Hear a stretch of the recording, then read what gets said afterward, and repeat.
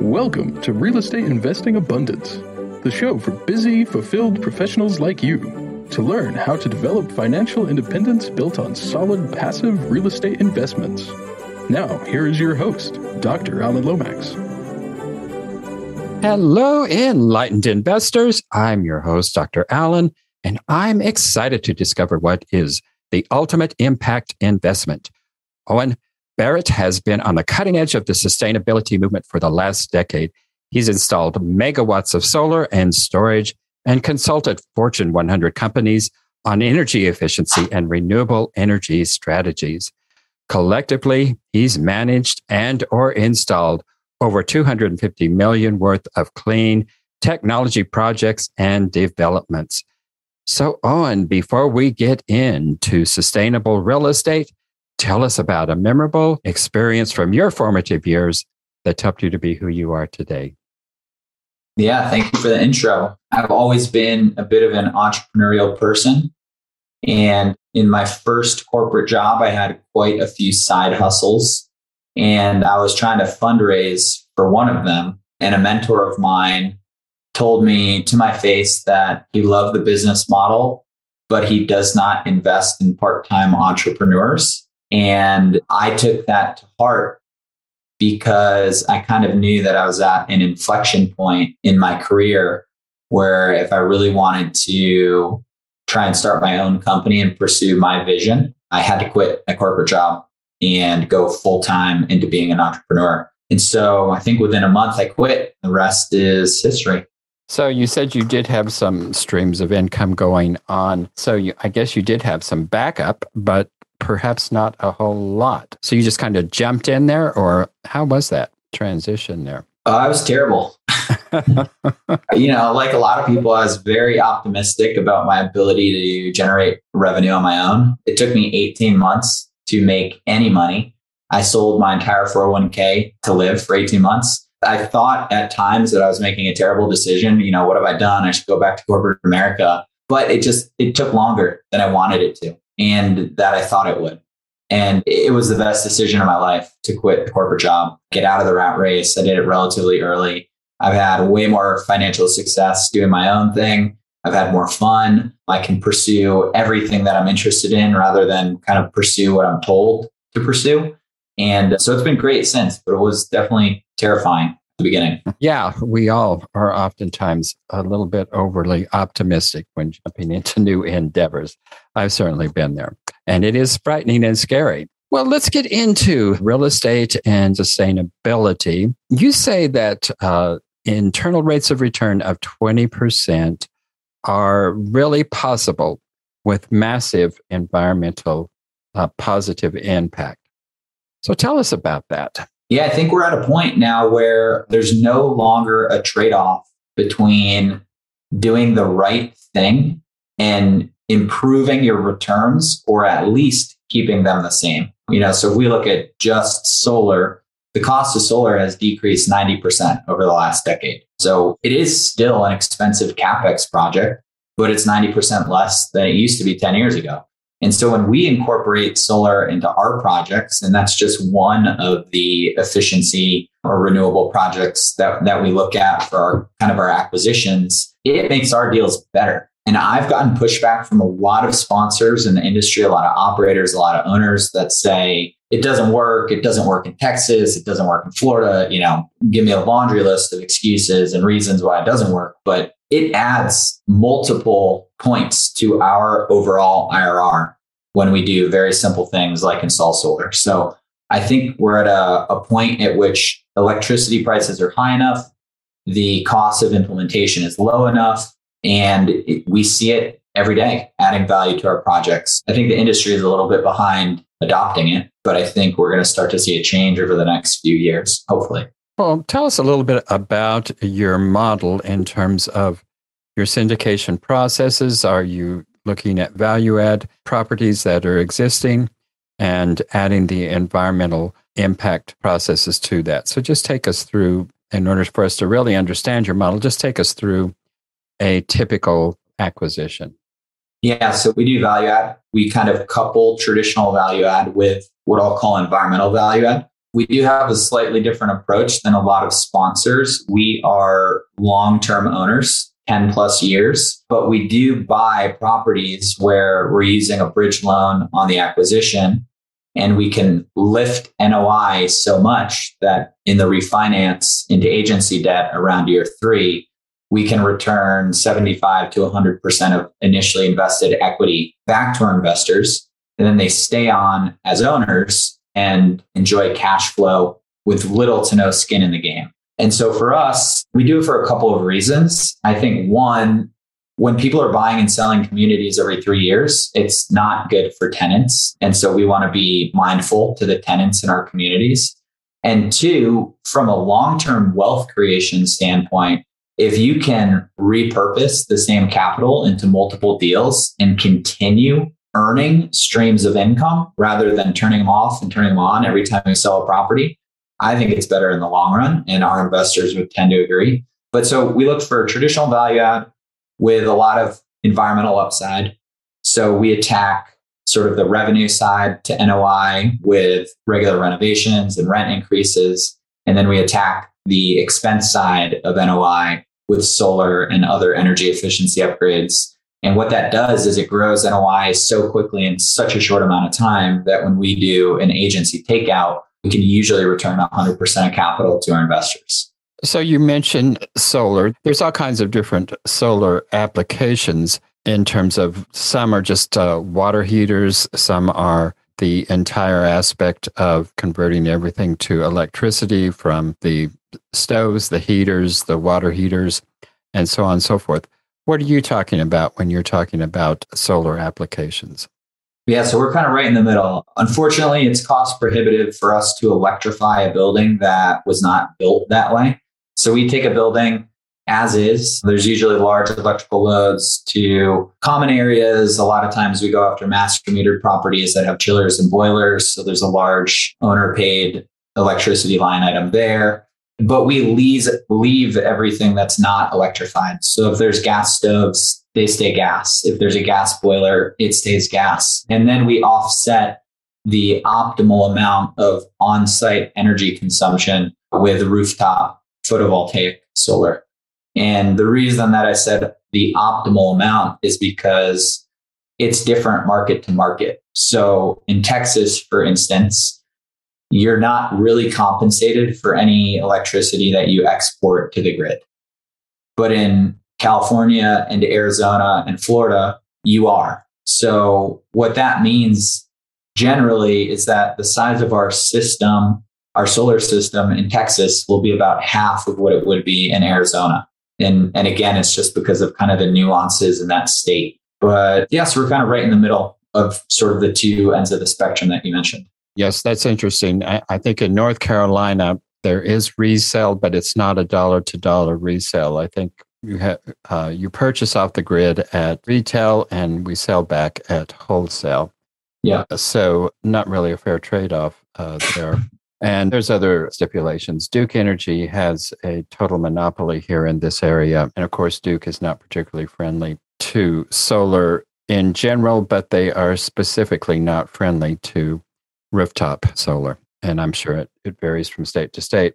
Regardless of that, there are some tax advantages to solar installation. And I'm sure that varies widely from state to state as well. But there are national incentives as well. Is that correct? Yeah, there's a federal tax credit that applies to solar installed in any state. And that's this year, at least, it's 26% of the gross cost of the installation. There is language in DC to increase that back to 30%, which is what it was originally.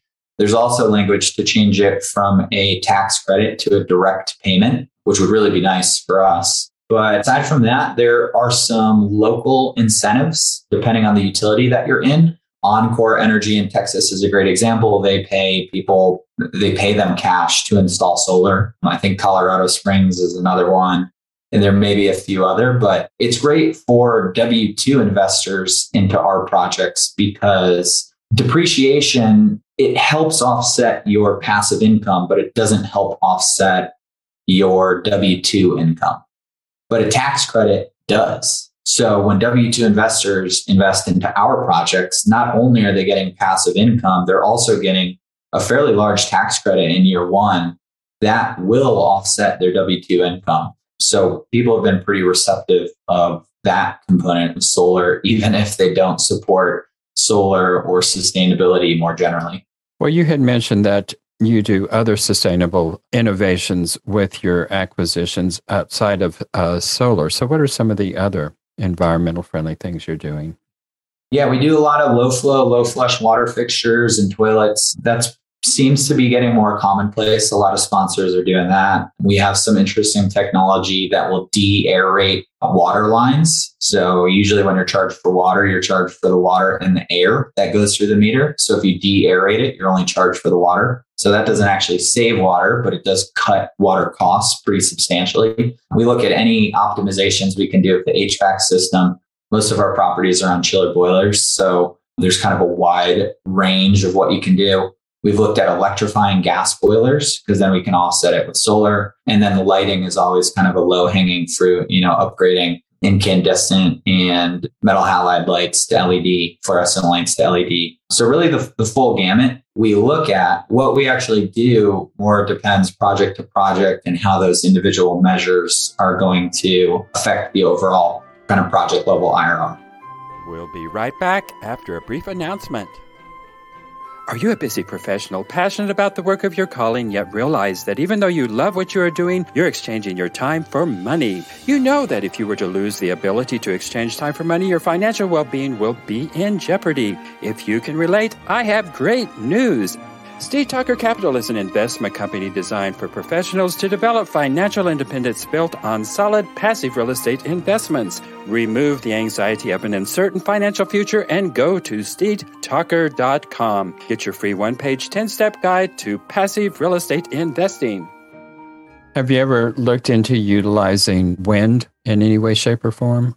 We haven't. The one kind of out there idea that we did look at was converting a chiller boiler system to geothermal, which I got really excited about, but it's just cost prohibitive to retrofit that system. I think for new construction, everybody should be looking at geothermal. If they're not, it's a really great technology and it's just much better suited for new development. Well, you are probably one of the few multifamily sponsors to actually incorporate environmental friendly technologies into your overall plan, and you're getting the same or better internal rates of return. How long have you been doing this? The team's been doing it about 10 years. So we have sort of a kind of a division in our team between those that are experienced in clean technology and those that are experienced in multifamily acquisitions and operations. And so together we've been doing it for about 10 years.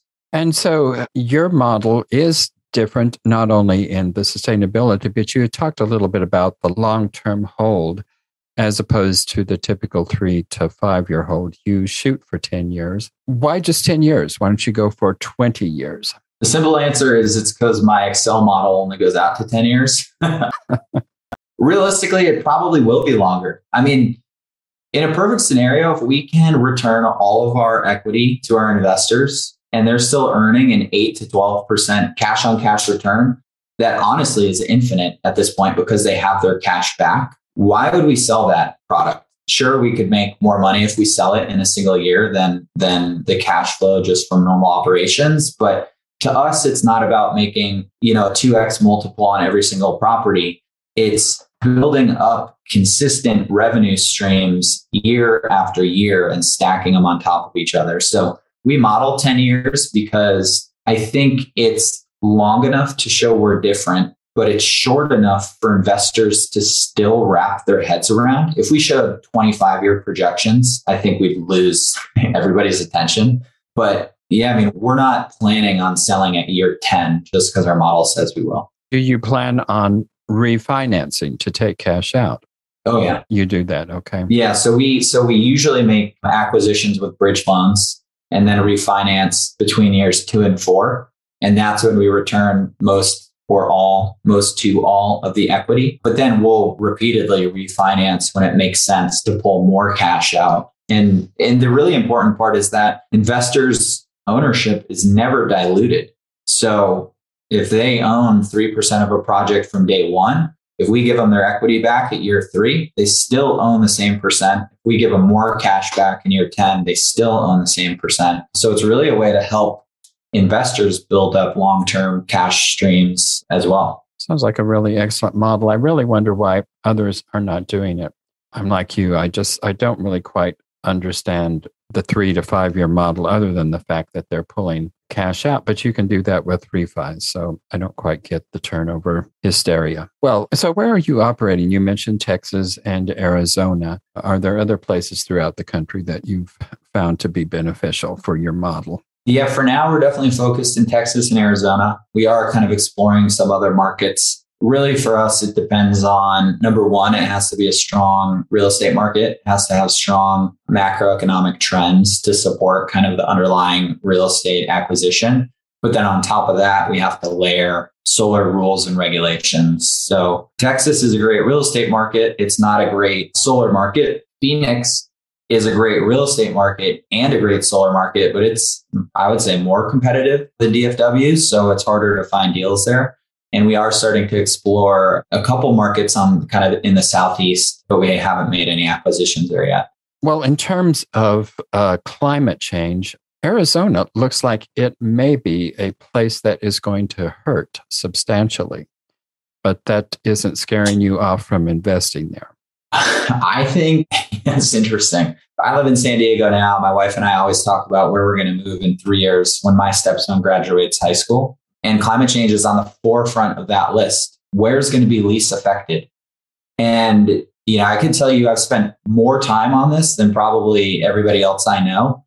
Everywhere is going to be affected. There's pockets of the Northeast and pockets of the Northwest that will probably be less affected. But I think in reality, I think everywhere is going to have to adjust. I hate to make claims, but I think at some point we're going to look to desalination to solve the water crisis on a more macro level. It's happening a little bit in California. It's happening a little bit internationally, but places like Phoenix, places like Texas, I think water is going to be the big factor 10, 20 years down the road. And if we're not doing desalination at a massive scale, San Diego will be wiped off the map. We're at the tail end of the Colorado River, so we're going to have to figure it out too. So I do think it will be affected, but I don't think that nothing's going to happen. So that's part of the reason that we're not scared away by it. Well, in terms of desalination, which I think you're right on, that I think we're going to have to do more of that. A big concern in the environmental industry is the supply of lithium and other aspects of batteries. Couldn't desalination be used for lithium development? Oh, man. I'm kind of going outside my area of expertise here. I don't know about that. I think, to your point, I think what a lot of people are going to have to start thinking of is what is the second use of everything? So a lot of, silicone and PV modules on people's roofs, on our roofs of our apartments. What are we going to do with all that in 20 years when it's kind of at the end of its life? Cars that have lithium batteries. What's going to happen to those lithium batteries in 10 years, 20 years when those are at the end of their life? And so I don't know a lot about how to create this on the front end. I've never really been in that industry, but I do think that we're going to have to start more seriously thinking about second use of a lot of the things a lot of the technology that we're coming out with now. Interesting concept there. Well, Owen, tell our viewers and listeners what you have to offer them and how it is they can get in touch with you. Yeah, I'd say for anybody interested in feeling good about how they invest money and make money, I consider our opportunities the best impact investments out there. There's tangible environmental benefits, there's tangible societal benefits, and there's 15 to 20% IRRs, which is higher than industry norms. So I think we have really fantastic opportunities that people can feel good about, and we're excited to just make more acquisitions as it makes sense, and hopefully grow our investor base and just get everybody really excited about thinking a little bit differently about traditional real estate investments and multifamily syndication. Well, those are just really exciting possibilities to me. Well, you can get hold of Owen at znecapital.com. That is his website. And his email is owen@znecapital.com. And we'll have that information in our show notes as well there. Well, Owen, share with us one of your most difficult setbacks in life, and how did you come through that time, and what did you learn from the experience?